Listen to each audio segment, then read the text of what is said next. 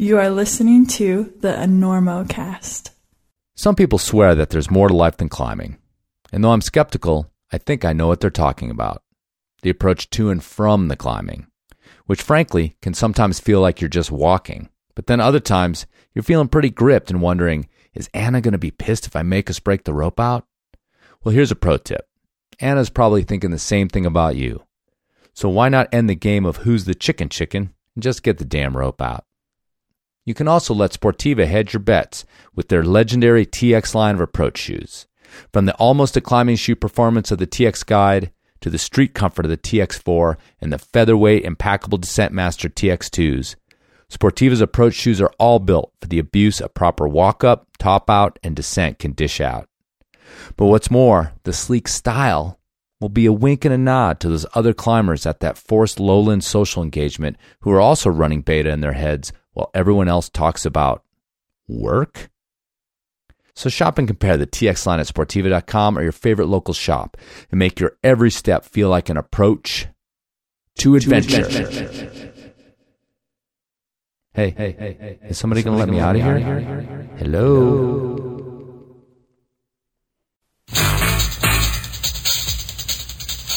Does your neck hurt playing someone else's project? Does your partner get in way over his head even on the warm-ups? Does the phrase, "I'll just do this move one more time," make your eyeballs spin? Then let Belay Specs fight for you. When my boyfriend started falling lower and lower on his project, Belay Specs saved my neck and got me a new boyfriend. Belay or neck pain, also known as BNP, can interfere with work, play, family, and snapping your head around at the gym to check out those abs. So if your neck has been injured in an epic belay session, go to belayspecs.com to see if you qualify for a pair of belay specs and to get what you deserve. Enter Enormocast at checkout for a discount. Belay Specs is not licensed to give legal advice to anyone. Results may vary by steepness. If Belay Specs cause you to trip, fall down, run into a door, nausea, dry mouth, you're probably too high to climb to begin with. We gotta get Listen, where are you playing in town? Are you playing here? We're doing the Enormo Dome, whatever it is. It's terrific. Oh, it's yeah, a big house. place, We sold that it side out. of town. That's a Very big nice. place. You sold it out. 20,000 seats. You really should. Look, you better get up there before you panic. Those pens are loose. You're very good. I have really enjoyed climbing with you. We'll make it. I don't think so. But we shall continue with style.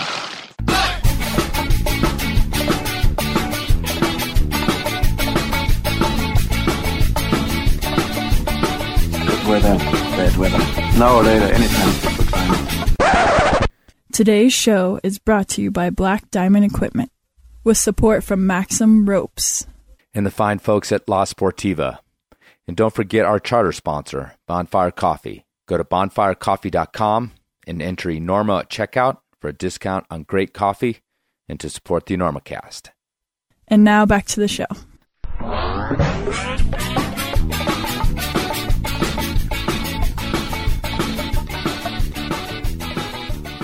Hello and welcome to the Enormocast. This is your host, Chris Kalous. It is April 1st, 2021, about 11 o'clock a.m.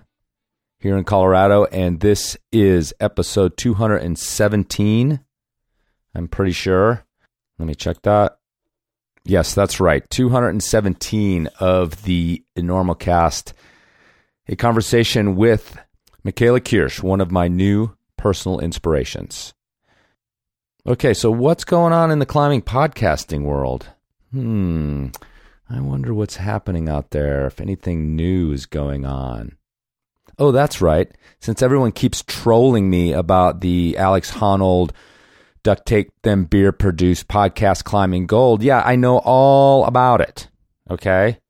Because you know what? Why not just tag me in like 400 comments about it, how it's my end. It's the end of the Enormocast. It's all going down. Alex Honnold has come to destroy me. But you know what? I totally deserve it. Do you know why?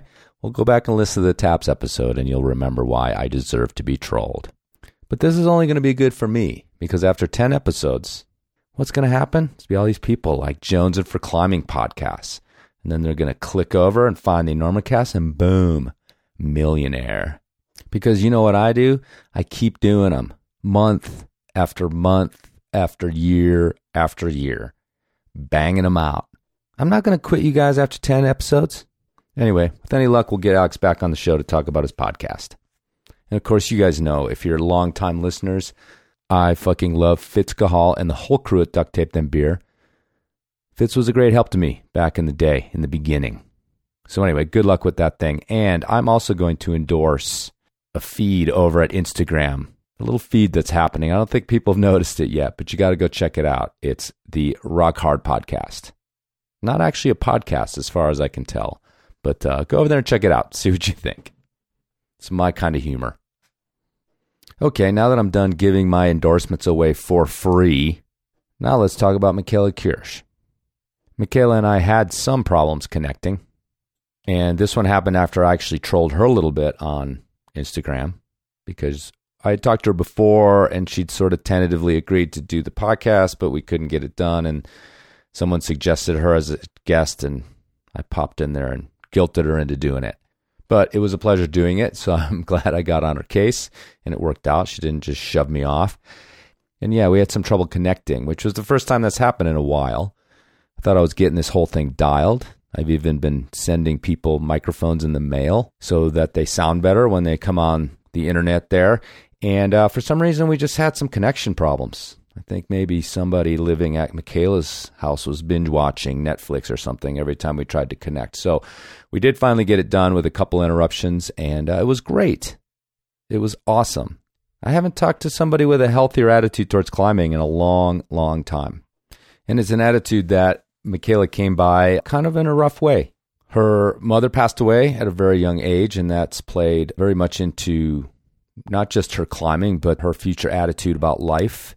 In a fairly healthy way, despite the pain that caused. And Michaela brought it up pretty quickly in this interview because I knew that about her and I wasn't sure, how that was going to come up. And, sometimes I can be a total just climbing nerd in these things. And other times I feel a little bit like Oprah, sort of mining the depths and seeing what we find. And Michaela was very candid and forthcoming about it and how it affected her life. And I think it's a really fascinating story and probably going to be a help to a lot of people who have lost a loved one and had to go on and learn from that loss and honor the person that's passed away, which I think Michaela's in the process of doing all the time, but getting it done, even as a pretty young woman. And we don't end up talking that much about Michaela's climbing.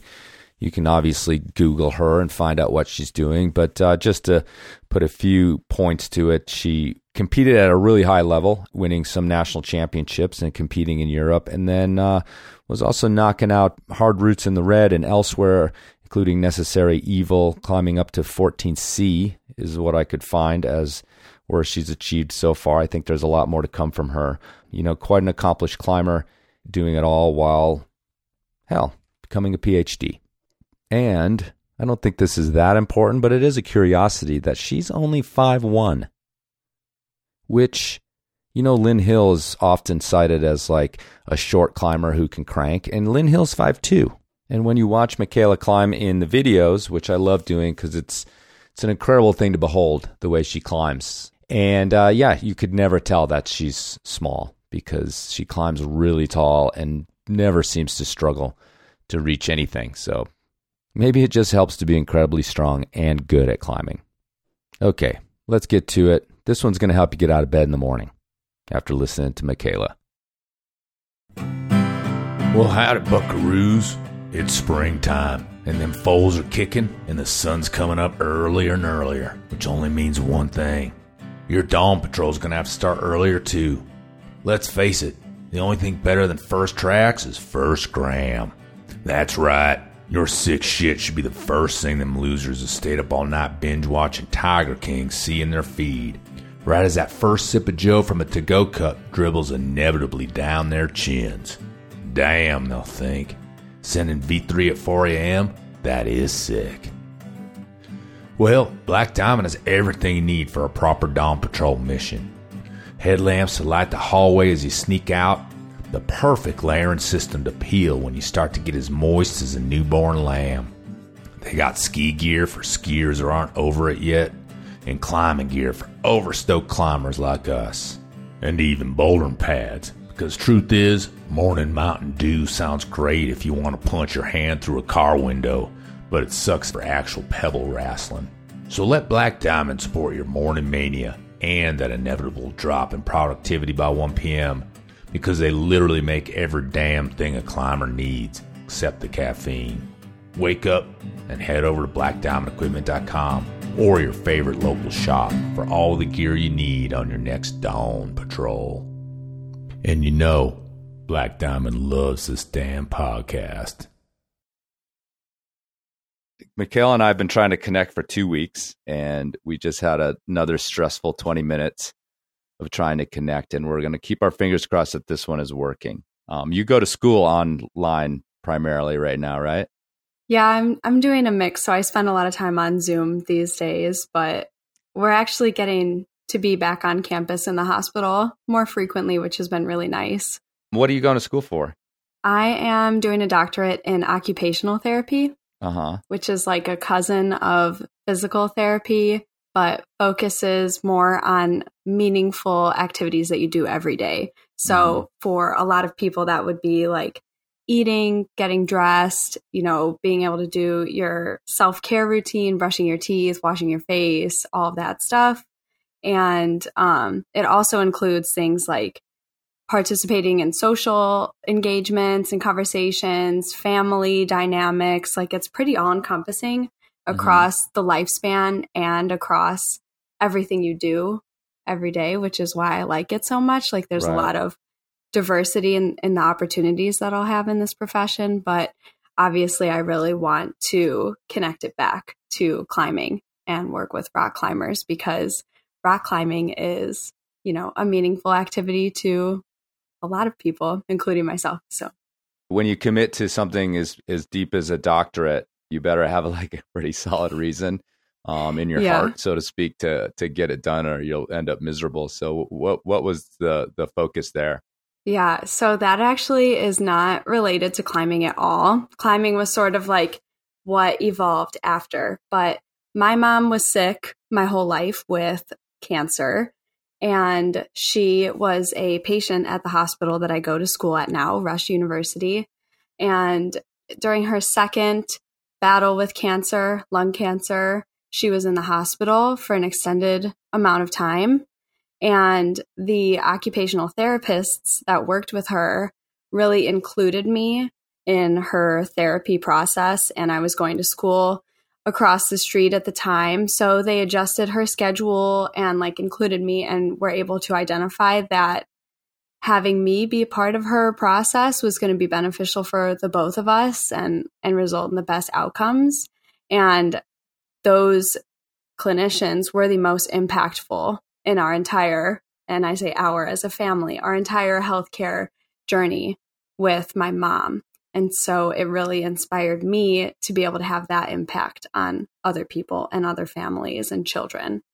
So. Gosh, that's amazing. And she was sick for quite a while through your childhood. So my mom was a smoker, and she started when it was cool and, not a problem in her early teenage years, and eventually developed lung cancer. And she was first diagnosed when I was 3 years old. And they gave her 6 months to live at the time. And then she miraculously overcame it about the time that I was in kindergarten. And then she just really battled with that addiction and could not quit, and not for lack of trying, and was diagnosed a second time when I was in 5th grade. So that's around 2005. And then again, miraculously overcame lung cancer twice, went into remission, and then was diagnosed a third time about the time that I was in 7th grade. And she passed away from that in 2010. And you so were, I was 15 at the time of her passing. Yeah. So this is, that's just a very intense thing to think about as a kid growing up. Do you have is it a twin sister or just a sister? I forget. A twin sister, Christina. Right. Any other siblings? Yeah. So after my mom's passing, the climbing community really supported me. It was a hard time for me, of course. Of course. 15-year-old girl is a hard time in a perfect setting, Yeah. So one family in particular, this single mom and her 2 daughters, Nell and Pearl, they especially invited me into their family. And so now Sarah is like a second mother to me, and Nell and Pearl, they're my little sisters. You know, we do spend Christmases together and everything. I mean, we talk every day. Like, we are exactly what you would imagine a family to be like. And I consider them blood, and I love them unconditionally. So I have 3 sisters now. Oh, that's awesome. 3 sisters, and then your dad just retired, you said, and moved to Michigan. Yeah, he's awesome. He's out of the city. He's been waiting for this moment. He actually just retired around New Year's, so it was like a great new start for him, and he's really excited. So Michigan in January. I know. Well, it's nothing. It's nothing when you grew up in Chicago. Right. You know? Is he into fishing? What's up in Michigan? What is he? My down dad, with he's over there? such a sweet man. He's into gardening and wants to get like a part-time job at the garden center and just cool. like really do a bunch of landscaping. He got a new place up there. So yeah, he's living his best life. Sometimes it can be hard to relax in the city, especially in retirement. You know, he wants more space. He wants to go for walks and spend time outside. Yeah, it's interesting. I mean, you know, maybe that I grew up way up north in Libertyville, which is a very different thing than being in the city. And some people who live where you grew up, much closer to deep in Chicago. When I talk to people and they're like, "Where are you from?" I'll just say Chicago. But if it's someone from Chicago, they definitely raise their eyebrows. Like, I don't think that's where you're from. You know, like the north suburbs are a very different place. My existence was different. So tell me a little bit about growing up in the city and how that ended up turning into rock climbing. Yeah, so I grew up in Bridgeport, which is on the south side of Chicago. It's where the Chicago White Sox Stadium is. So baseball was a really big part of my childhood, and my grandpa played AAA and my dad played baseball. So naturally, I was on a t-ball team growing up, and there came a time when I was around 10 where I had to sit my dad down and let him know that I wasn't going to play baseball anymore because I really wanted to focus on rock climbing. And that was a big transition for us, but we got through it. Here's my mitt. Here's my bat. I'm done. We still play catch. I mean, even now, you know, my dad, that's something that we bond over, and we would still go to games and stuff. I mean, I love baseball. That's one of the hard things about Salt Lake City is there isn't like a big baseball team. We have the Bees, but it's not the same. I mean, Chicago is just an enormously, you know, steeped in baseball. My girlfriend grew up a little north of you a ways, but in Hoffman Estates. But her dad was, you know, and that's Cub country up there, as you know. Yeah. But yeah, it's the same thing. It's just there. It's so steeped. Everybody, you know, who grew up there, and her dad did as well. It's just like part of the fabric. It's pretty wild. Yeah. So the transition to climbing, I started climbing around 7, and it was because I was always up in trees, on buildings, climbing fences, and my mom in particular felt like it was kind of a dangerous habit. So she wanted to find something for me to channel that energy, like an outlet for that. And they took me to a climbing gym in the suburbs. And I totally fell in love, joined the team, started competing, and just never stopped. Now, when you're growing up, and you know, we started this with talking about the heavy stuff. You know, you turned into this person that seems like a very giving person. You also teach youth climbing and stuff like that. But it was a super hard time. I mean, was there times when you know, little Michaela was not a good and giving person as she was going through this? I mean, in terms of your growing up, or did your family provide enough stability that you guys weathered it pretty well? I think prior to my mom's passing, she was such a strong role model and not necessarily strict with us, but had very high expectations and supported us in meeting those expectations. And after her passing, I'll say that is really the greatest gift that she could have ever given me, is the experience of grieving her loss and finding who I was through that, and, you know, really learning all the lessons that I learned, and having a new appreciation for life at that young age. It was obviously the most difficult thing that I ever hoped to experience, but I feel that it shaped me more than any other experience could have at that time. And I think my twin sister and I, we did have that experience did not bring us together. It pushed us further apart. And so you bringing up, is there a time that I wasn't that giving? I feel like with her, that was the time for us. Like I had nothing to give her at that. I couldn't help her through it because I could barely help myself through it.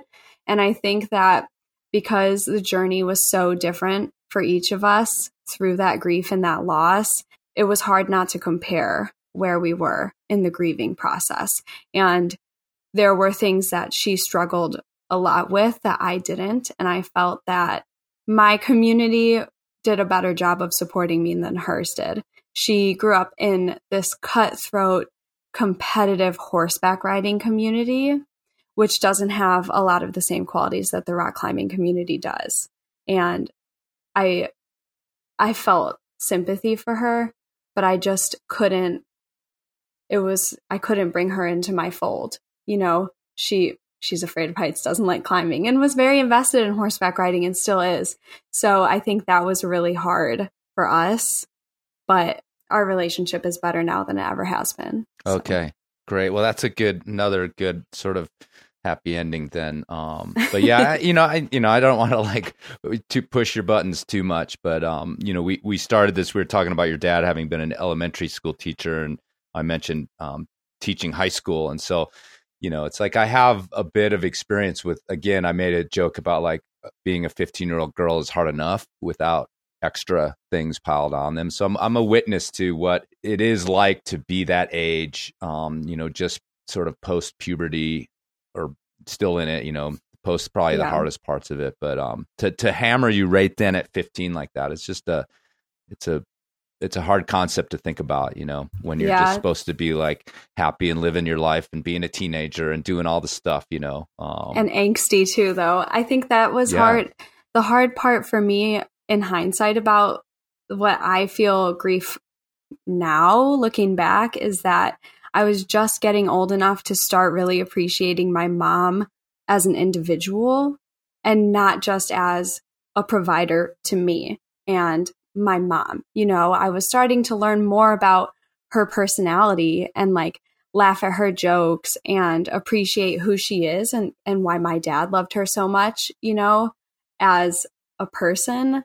And then, she passed. And I feel like I didn't get to fully experience who she was. And I hear stories from my dad, from coworkers of hers, people who knew her. And I have a deep sadness that I never got to know her like they did. Yeah. I mean, it's interesting how like there's a point where you realize that your parents had a past before you were born. And that's a huge realization of like, which then makes you go on the track that, in case your mom, like she was a young woman, she was a teenager, she had crushes on boys, like, it's just this weird, and that happens, I think, to every kid at that point. So it's totally understandable that at the dawn of that, or the first glimpse of that it kind of stopped in time for you. Yeah, definitely. I mean, my mom, she has 3 brothers, so my uncles, they tell me stories at, holidays and whatever. And it's always fun to learn something new about her because I feel like I'm at this point where there's not many new things for me to absorb. So I really cherish the new stories, and it just feels like I get a piece of her back because, when your parents are alive, like my dad, I get new things from him all the time. Sure. He's creating new conversations. New experiences. Like now he's retired. That's a totally new journey for him. And we talk about that and like what he likes about it and what he doesn't. So I'm constantly learning about my dad, and that was stunted with my mom. So sure. Well, let's move on from that. One other thing, when I talked about being this person who gives, which is actually a real, I mean, at least from the outside looking in, what I kind of gleaned about your experiences in my quote unquote research, that just kept coming up in my head, and one of the things you did was teach kids at the climbing gym or climbing. You were on a youth team early on as well. And that probably led you into wanting to do it yourself. So talk about that. Like, again, you created this community in climbing that became so important a few years later. So how did that start? So I was on the team, and I'm still friends with most of the people that competed. Obviously a few drifted away, but like Isabel Faust, we grew up basically sisters, best friends. She was on the team, so we were together almost every day. She and I were close in age. We just got to this age where it's time to start working, like we needed jobs. We needed to have some extra money. So my coach, Dave, had openings to teach the other recreational kids, the young guys. And so both of us just started doing that and then teaching summer camp together. And I just kept going with it. And then the new gyms opened in Chicago. And so I was hired to be a coach at First Ascent, and I kept doing it all the way up until the point where I started grad school. I just really don't have that much time for it now, and I do miss it. But yeah, I always loved working with those kids and seeing them grow up. And now I see them at the gym, and we can just session together, and they're so good and sweet kids. So it's been really rewarding. Yeah, I mean, and it's interesting because I think that like it's fun to think about like, oh, she's teaching them how to climb. But a lot of times I think in those programs, don't you guys get pretty close with some of the kids and maybe thinking about, you as a role model to some of these girls? And we're talking about you having gone through this, difficult time as a teenager, being around those kids. I mean, aren't you observing those same sorts of things in their lives? Or was it pretty surface for you to just teach them climbing? None of the kids that I was coaching lost a parent during that time, thankfully. And I think that would have been hard for me too, looking back. But yeah, we do go to the depths. It's hard not to. Coaching is so much more than just about getting better at climbing. You spend so much time with these kids, and you're teaching them work ethic and discipline and time management and these social skills, these team building skills. And you develop like a really close relationship because you're this adult in their life that doesn't make all the rules, and they can trust you with things and ask advice that maybe they wouldn't ask their parents, And so, yeah, I feel like I'm going to be in touch with a lot of these kids forever. And I still am. And we talk about where they're at, and they're, I feel so old. They're all applying to college now and, right. Growing up. In your social media, I've noticed that you have talked a little bit about sort of women's body issues, in terms of your own feelings about yourself, but obviously projecting that to shine light on that sort of issue. And I think that when I think about, I was a teacher of teenage girls, boys too, but, I've always thought about how like climbing can be, this path to like appreciate your body, but also like your reference group. If everybody around you is super fit and ripped and climbing, like it could maybe create a weird pressure on climbers in general, but again, young girls to sort of want to be like that and wonder why they're not. Did you ever sort of encounter that or think through that as you were coaching these kids to, try as hard as they possibly could? I think that my approach to coaching was just always to remain super open with the kids so they could come to me with anything, whether that is, and I'm experiencing difficulty with an eating disorder, or how do you think I should ask this person out at school? Like I wanted them to feel like they could come to me with anything. And also I really try to lead by example and talk about those things with them. I don't support this behavior, you guys. Like I don't do that. I want everyone to be healthy and happy and comfortable with who they are, and I wanted the children to feel like they had my support, whether they were experiencing a really hard time or having these triumphs, So I don't know. That's a hard one because at the same time, you don't always know what they are going through. And I'd like to think that I did, but there may be some instances that I just didn't. And whether that's with the girls or the boys. Well, let's talk a little bit about your own climbing then. You came up through these youth programs. It sounds like, it was something that you, like a lot of climbers I talked to on this show, it just like it clicked. It was this thing that was important to you right off the bat, or felt good and felt fun. At what point did you start to think about moving out into that sort of the greater climbing world and starting to climb outdoors? Was that pretty early on? Did you get opportunities to do that pretty early on? Yeah, in Chicago, there's just this crazy community of people who drive down to the Red River Gorge every weekend, and they're so committed, and they just do the 7 hours. And Isabel and I, we were fortunate enough to be invited on those trips when we were young. And so we just got taken into the fold and started learning about projecting and climbing outside and ethics at the crag and manners and like what to do, what not to do. And we also did take a lot of team trips with our coach. We went to Bishop and Waco and all around Chattanooga, things like that. So I think having those experiences, that's what really opened the door for us. And the team environment wasn't about just exclusively climbing hard in competitions. It was just about having fun and being good climbers and doing, what we were passionate about, whether that was indoors or outdoors. So for Isabel and I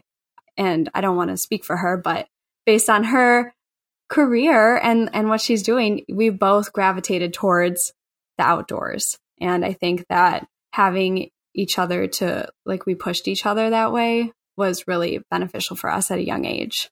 So let me ask you about the sort of getting into outdoor climbing, and with your, if your mom was still alive or with your dad, what were their thoughts about?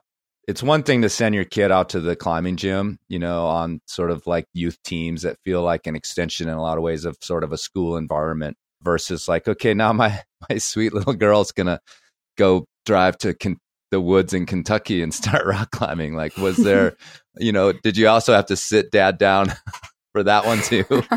Dad, I'm going south with these people that you got, whatever. There's a pizza place called Miguel's. It's fine. Right. Because the climbing team was so small and closely knit, my parents were super comfortable with the coach, with the other kids, Sure. The adults in the community. And it was just this natural progression. And I was talking a bit about my mom having high expectations of us. One of those was that she wanted us, my sister and I, to be independent and be able to go on these trips and feel comfortable that we can, manage our money, manage our time, advocate for ourselves when we needed to. So I think in her eyes, this was all about the learning opportunities and the life experience that I could get from these trips, and going and being safe and climbing hard and managing my expectations too. There was a lot of skills that I learned on those trips. And I think that she had the foresight to know that that's what was going to happen. And it was safe because it was people that I trusted and my parents trusted, and, a good community. Well, yeah, I mean, I always ask that question because, of course, the outcome in the end was that it was totally safe and these people knew what they were doing and everything else. But that's not always like the perspective of a parent. Yeah. And it sounds like they were fairly involved and so understood what was going on. But a lot of folks, they're just sending their kid off to the gym and don't always have an idea even of what's going on. And then all of a sudden, I've talked to climbers who just, folks at the gym invited them to go, and all of a sudden they literally were just going with some random person that the parents were like, wait a second, like there's a 26-year-old guy who and his buddy are going to take you where now exactly? So that's why I kind of always ask that question. Sometimes it was a bigger deal to disappear from your parents into the woods, so to speak. So yeah, I think they definitely had that a little bit, but they trusted my judgment too. Yeah, well, I mean that it's just like the family thing just keeps coming back up. I mean, for the difficult part of it, it still seems like that's a big theme in your life. Having literally added a second family to your life, it sounds pretty important to you. Yeah, definitely. And I feel like I couldn't have gotten to this point without them. Mm-hmm. Family is one of the most important things to me, and I just feel so grateful and so lucky that my family was able to expand in such a beautiful way. Mm-hmm. And I love them. I could talk about it all day, but yeah, I mean, it was definitely one of the most impactful things. And like I was mentioning earlier, the greatest gift that my mom could have ever given me is that my family grew, in that loss, and so did I. I mean, there's only two ways to go, I think, and that's the positive one, because there's nothing's going to bring the person back. So people have to keep living. So that's pretty special that you got to choose that path. So I had a couple other questions sticking with your climbing. You get to a certain age and you excelled.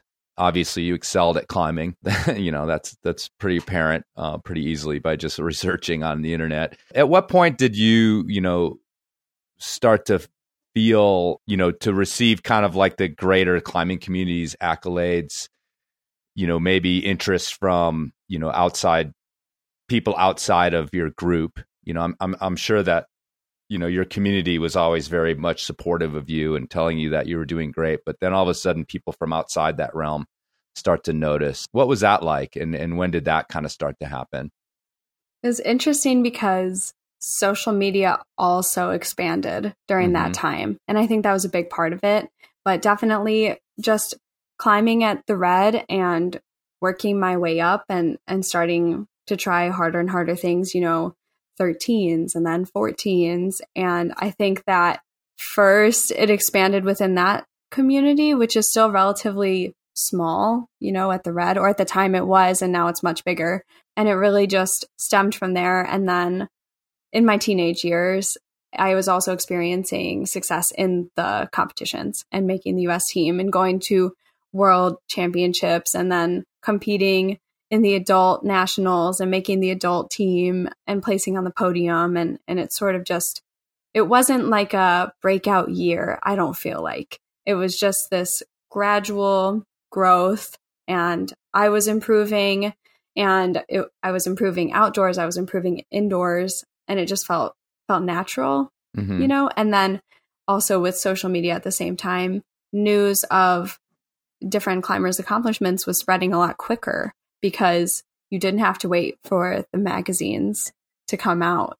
I keep talking to younger climbers about this and how, you had this kind of crossover period coming from one world to the other. And you mentioned the magazines and how different it was, and how those magazines were literally the gatekeepers to who became famous, so to speak, or how we found out about someone like you. And 25 years ago or 20 years ago, it could have been that we never heard of you, and the social media thing is cool in that way of everybody can, expand their outreach. But it also comes with like the pressures that are involved with social media in terms of creating content and things like that.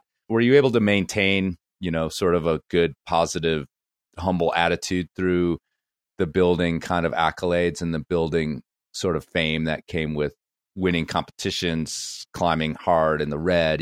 Those were some of the first things I heard about with you, was climbing some 514s in the Red rather quickly at times. Were you able to kind of keep a perspective on who you were and what it meant to be a climber? I hope so. You tell me. No, well, I was a teenager, and I was going through, I think what has been consistent through my climbing career is that I always had something else going on too, whether that was school or different sports, things like that were challenging me in different ways. And I think that's what has helped keep me more grounded, is climbing has never been the only thing in my life. And there's always been different areas that I've had goals in and ambitions and I'm striving towards. And I think that's keeping that balance has been crucial to me. What other sports? Well, baseball, definitely, Yeah. with my dad. And I played volleyball quite a bit. So I'm not very good at other sports, but now I'm learning snowboarding. Well, yeah, good place to do it in Salt Lake. And the other question I have, and maybe you sort of answered it in a way, but maybe we can go a little deeper, is that, there's also in a lot of climbers' lives, especially someone who's is self-aware of their talent, self-aware of their abilities. There comes maybe a point where there's a call of like, okay, well, professional climber, or am I just going to hit the road and go climbing in all these places? I mean, those are kind of like, the two storied paths, if you will, or the way you're supposed to do it, whether you do it before college or after college or in college, or you don't go to college, or, there's the call of the road, if you will, but also that call of, oh, I've got a few of these sponsors and, I'm getting this free stuff and, maybe there's some money involved. So was there ever a decision in your mind about how climbing was going to fit into sort of your adult life versus these other interests versus obviously a very intense schooling that you've been going through? Yeah, it was always the plan to go to college and also to go on to graduate school. And I told you, that healthcare inspiration started when I was a lot younger, and I never really strayed from that path. It's something that's been really important to me and that I wanted to do. And so there's been different times in my life where climbing has been a priority and where school has been a priority. And I feel like the balance can be difficult. After high school, I took a year off just to climb because I knew that after that time, I was going to be committed to school and that was going to be my priority. So I never decided to be just a pro climber. I think there are so many beautiful things about being a professional athlete and opportunities. But for me, it was never going to be it. I always had this other dream, this bigger picture. And it wasn't really that difficult of a decision for me because I am just as passionate about this career path too, and I think that I can do both. At least I'm trying to do both. And it's a give and take. Sometimes I'm really feeling really good about my climbing and sometimes I'm not. And sometimes I'm getting straight A's and climbing, twice a week instead. And like I am at peace with my own balance, and I don't feel like I need to choose one or the other. And that was never the plan. That's actually one of the healthiest things I've ever heard on this podcast, frankly. Thank you. At least around climbing and what it should mean to a person. And because I'm not a proponent, I'm not a big proponent of pursuing a professional climbing career for anybody because it's, other than a handful of people, it's not actually that lucrative of a career, for one thing. And a lot of times it has a termination date on it for a lot of people, whether your passion wanes or your abilities wane or the industry changes, there's all sorts of pitfalls. And the other thing that's interesting about it is that a lot of times you don't get to decide those things, and obviously you can be fired from any job but when you have a skill like you're gaining, like you said, the opportunities are, mammoth compared to this very focused thing about climbing. So, but yeah, that's really awesome to hear that you've got these dual passions and you don't necessarily sit around lamenting your fitness levels all the time and that sort of thing. Yeah, I say that I can only focus on grades in one part of my life at a time. Sure. Oh, that's not that I focus on grades exclusively in climbing, but I just think it's kind of funny to say. So you just mentioned a year of climbing that you did kind of after graduating high school. Did you graduate high school early, or did you bang out your undergrad really fast? I forget which one it was. I did my undergrad quickly. I graduated high school in 2013. And then I did some of the adult World Cups overseas and moved to Boulder for a while. And that's where I worked as a nanny and I worked for Team ABC coaching kids and climbed and had just some freedom, some time off school before going back to start college. What else went on during this year? Because it sounds kind of interesting. And I believe I saw some footage from Oleana as well. Was that in that time when you were doing World Cups over there? Or how did that work into the situation? I went to Oleana, I think 3 years ago now. So that was, I don't know if I was I was in college. I think I was in college. I don't know. See, I'm getting to this age where it all kind of starts blending together. It's awful.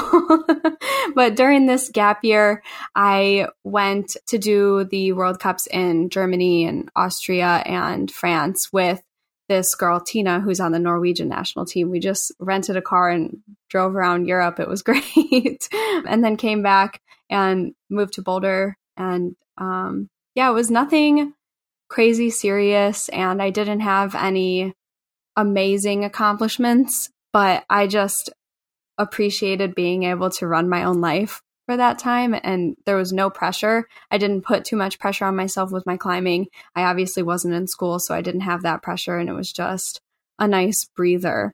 And then I sometimes feel like I thrive when I have more things going on. So when I started college, I really got into a routine. And that's when I started doing a lot of the harder 14s at the Red, like the Golden Ticket and Pure Imagination and all, all the climbs at that level. I think that's not unusual for some people to create focus out of being more busy and more pressure, because you can't just like flit away the time. It's super important that you get it done. In Chicago, you just train at the gym during the week and you look forward to those weekend trips, like that fresh air, that fresh Kentucky air. So I was really motivated during the week because I was projecting on the weekends, and it's hard to leave, when you're like so committed to something. So I was working towards something every single day. And I think that was a big contributor towards my success during that time. Was there ever like the call to the hedonist part of the climbing life that I think is like the Red is, pretty well known for, and the sort of the outdoor climbing community? Or were you able to just like, that's not my path. That's not what I'm interested in. You mean just like living down there and doing that life? Yeah. And partying at Miguel's and all that sort of thing. I did my fair share of that, but I was never. I did spend a summer at Miguel's, which was like, okay. It was so much fun, but also just hot and humid and miserable at the same time. But no, I always had a plan, this like greater ambition. And I know it's sort of unusual, but I really never strayed from that path. And I can't exactly put my finger on it why that was, and why I never really gave into these like, living at the Red sort of lifestyles. It wasn't for me. And I was totally happy just going on the weekend and trying my hardest for 2 days and getting my pizza to go on Sunday and, heading back to school life on Mondays. Sure. That's what I think worked. You did put your finger on it.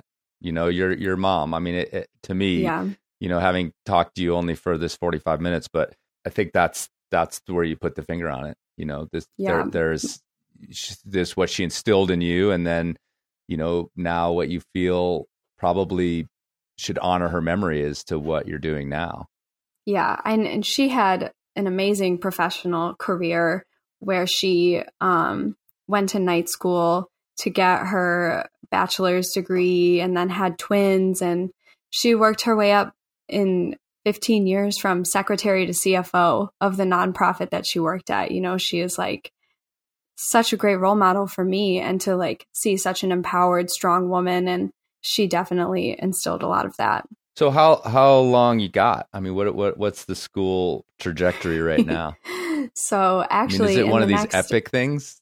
I've been in the program for quite a while, but it's about 3 years, and this is my last semester of didactic coursework. So my last classes end in 3 weeks, and then I just start my fieldwork rotations and my doctoral project, which is, basically like a residency, and I'm done next April. So April of 22.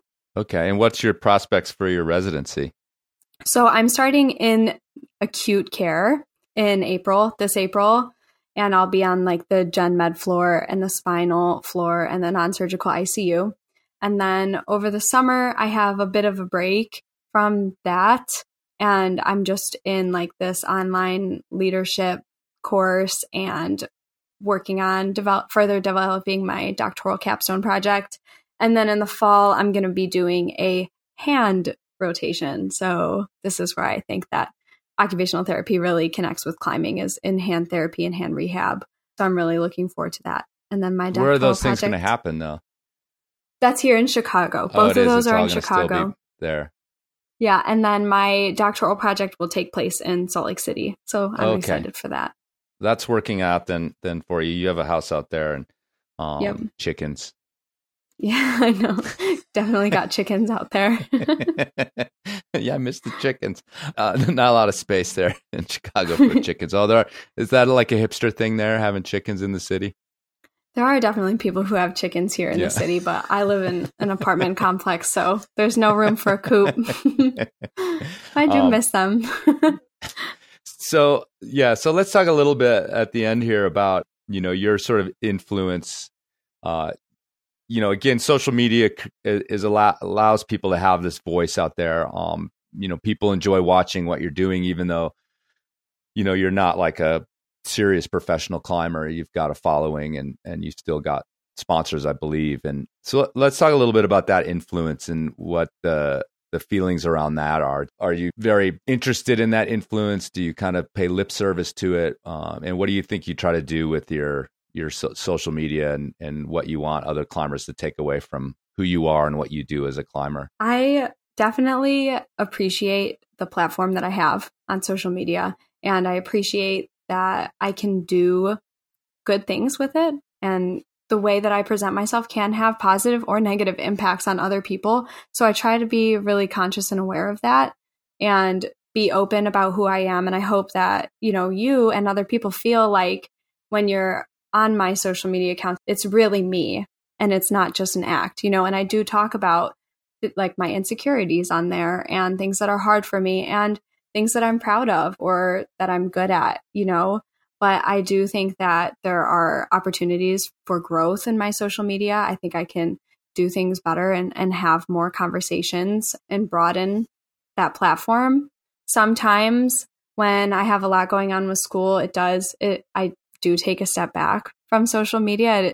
I don't feel like I'm great at it, like creating content and writing captions and stuff. It doesn't come so naturally to me. So sometimes I can feel like, oh, I don't know what to say. I don't know if I have time to say anything this week. So I feel like it definitely comes in waves depending on what else is going on in my life. But I don't hate it. And I don't it's not the end all be all for me either. I don't super, super love it, but I'm appreciative of it. So what would if you had any sort of nutshell advice, for young climbers, specifically, particularly, let's say a climber who's at this decision point about, what climbing is going to mean after youth, it's always been something that I'm kind of aware of is that, if you're on a youth team and climbing in a gym or even doing weekend trips with youth teams, it's like somebody else is kind of driving a lot of your motivations or you're facilitating how you climb. And there's a decision to be made after that about what climbing is going to mean to you as an adult, because, that sort of structure falls away. And I think a lot of kids actually stop climbing or it peters out in their lives without it. So, what's your advice to folks who are thinking about what climbing is going to mean to me and how should it fit into my life after youth climbing? Well, I'm not sure that there is any scoping advice because the path is different for everyone. And what worked for me certainly won't work for everyone. But I think just really looking, and it's hard at that age too, to look so long-term, but what do you want? What do you see for yourself in the future? And I would never want to squash anyone's climbing dreams. I think it is a beautiful sport. And if you can push yourself to that tippy top level and you want to, then go for it. If you can, if you have the resources and the time, and the support, why wouldn't you if that's what you're passionate about? So I think just really being honest with yourself about what you want from life and just following whatever direction that may be. And whether it's climbing or not, or both, just being true to yourself. So what do you think your climbing looks like, as you, I don't know. It's hard to say what your time situation is going to look like. But I would hope that after, you get done with school and you start to choose a career, then you'll have a lot more choices about how you manage your time and what your focuses are. But what does your climbing look like coming up? Are you interested in continuing to push grades once your other grades aren't so important? Are you interested in expanding into other realms of climbing? You're just so, one thing I'll say about your climbing that I see anyway is just, the talent like just pours off of you when you watch someone like you climb. It never looks desperate. You always look like you're, having a good time and appreciating what you're doing. And it's infectious. I made a joke, or I said something about having an interview set up with you with a friend of mine. We were climbing on the moon board, and both of us decided that the rest of the session we were going to like try to look more like you when we were climbing, because we're so desperate. Obviously, we weren't able to accomplish that very well, but it just became this joke. Like, because when I said it to this friend of mine, Mary, she was like, "Oh, I love her. I just love her stuff," and it's just so much potential still left there, as far as I can tell. So, what does it look like to you as far as climbing in the future? Oh, thank you. That is very kind. I think naturally I'm a very driven, ambitious person. So I definitely want to keep pursuing climbing. And I don't feel like I've reached my full potential in climbing yet. And I would like to see if I can, or see what that is, So definitely I'm not done. That's for sure. And I want to push it further. And I am not sure if that's going to be through competitions or outdoors or both. Just going to kind of see where life takes me these next few years. So definitely going to keep up with it and keep striving. But I'm always going to have other things going on in my life too, and I try to honor that as well. So what would be like a dream? What would be like a dream route out there, a dream place to go for you coming up here in the next few years?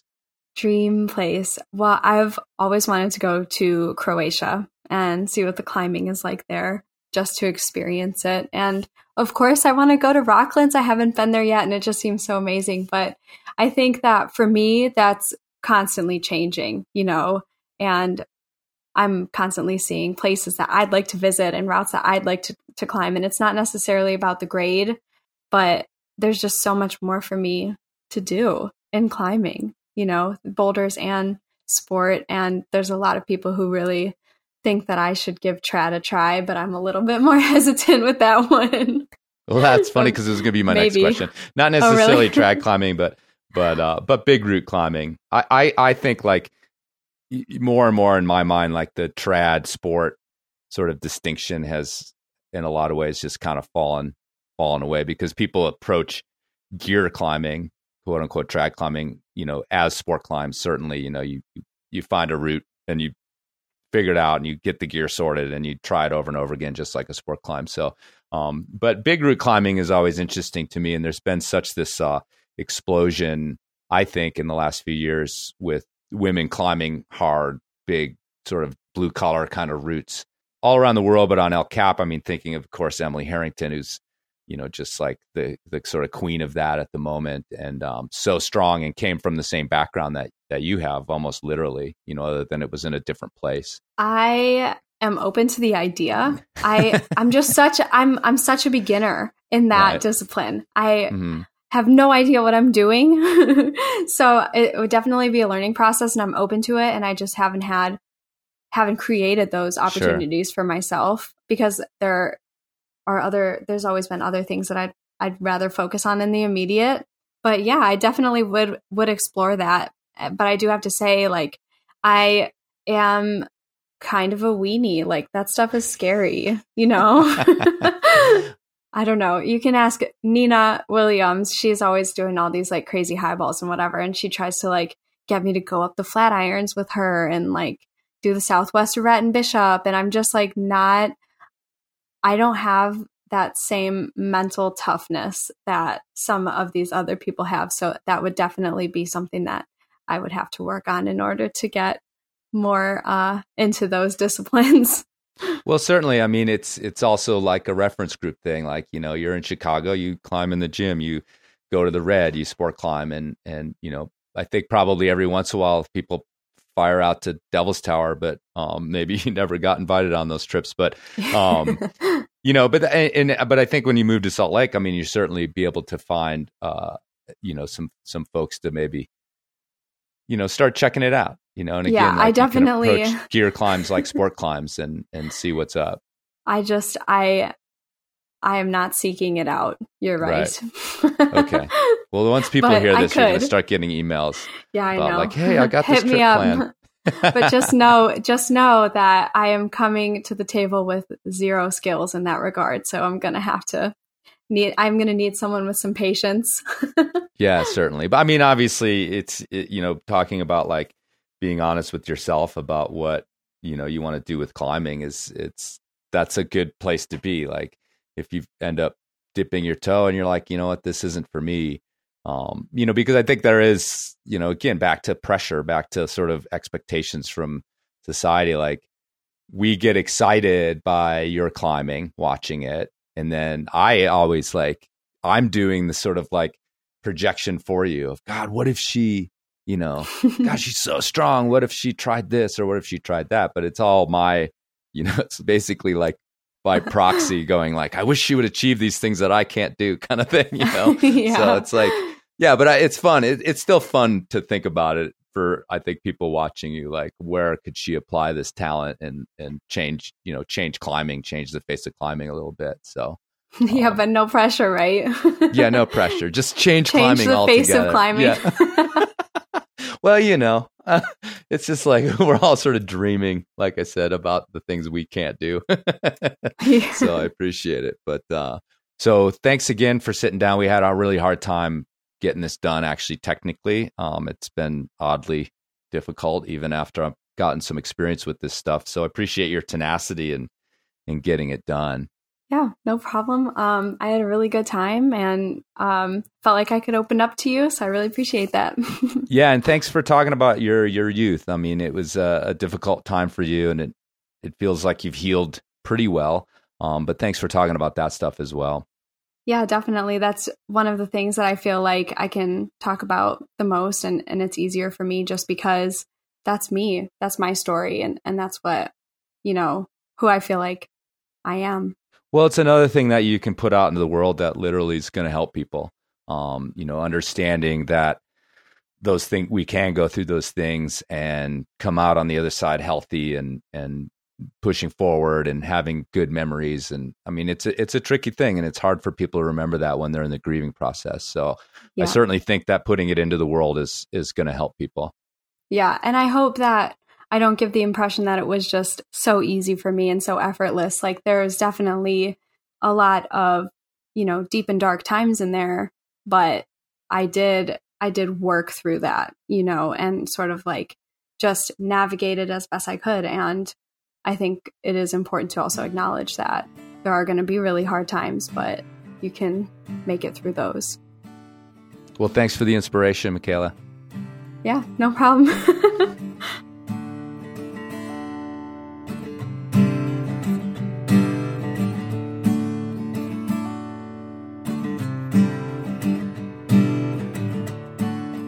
All right, folks, thanks for listening, and thanks to Michaela for getting that done after multiple attempts. Perseverance. It's just part of what she does. Okay, and persevering is part of what I do here at the Enormocast as well. But I can't do it without your help, so please consider helping out. Go over to enormocast.com and click on the Help Out tab and see what you can do to help the podcast by doing a little promotion for me or even contributing if you feel like it. I'm pretty sure the Help Out link works. I better go check that. Sometimes things just break at the website and no one bothers to tell me. And then I find out and I wonder, wow, how many donations did I miss because this thing's broken? Anyhow, go check it out. Help out the podcast if you feel like it, if it's given you the kind of inspiration I hope you got today from Michaela and it's worth something to you. Right on. Okay, it's beautiful here in Colorado. I hope it's beautiful where you are. It's springtime. Gosh, is springtime the best? It's best for backcountry skiers, although it's not quite green light yet, peoples. It's best for rock climbers. The ice climbers can still go high and into the deep, dark gullies and find their shit too. So it's a good time to be alive, the spring. Or the fall, if you're in the southern hemisphere. Both good times. Hell, fall's even better. Okay, remember to check your knot, everybody.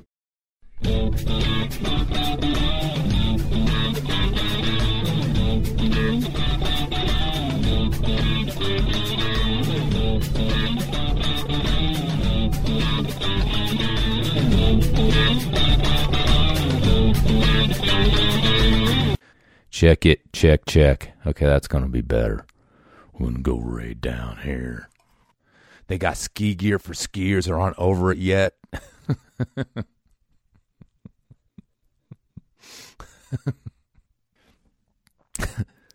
They got ski gear for skiers that aren't over it yet. And climbing gear.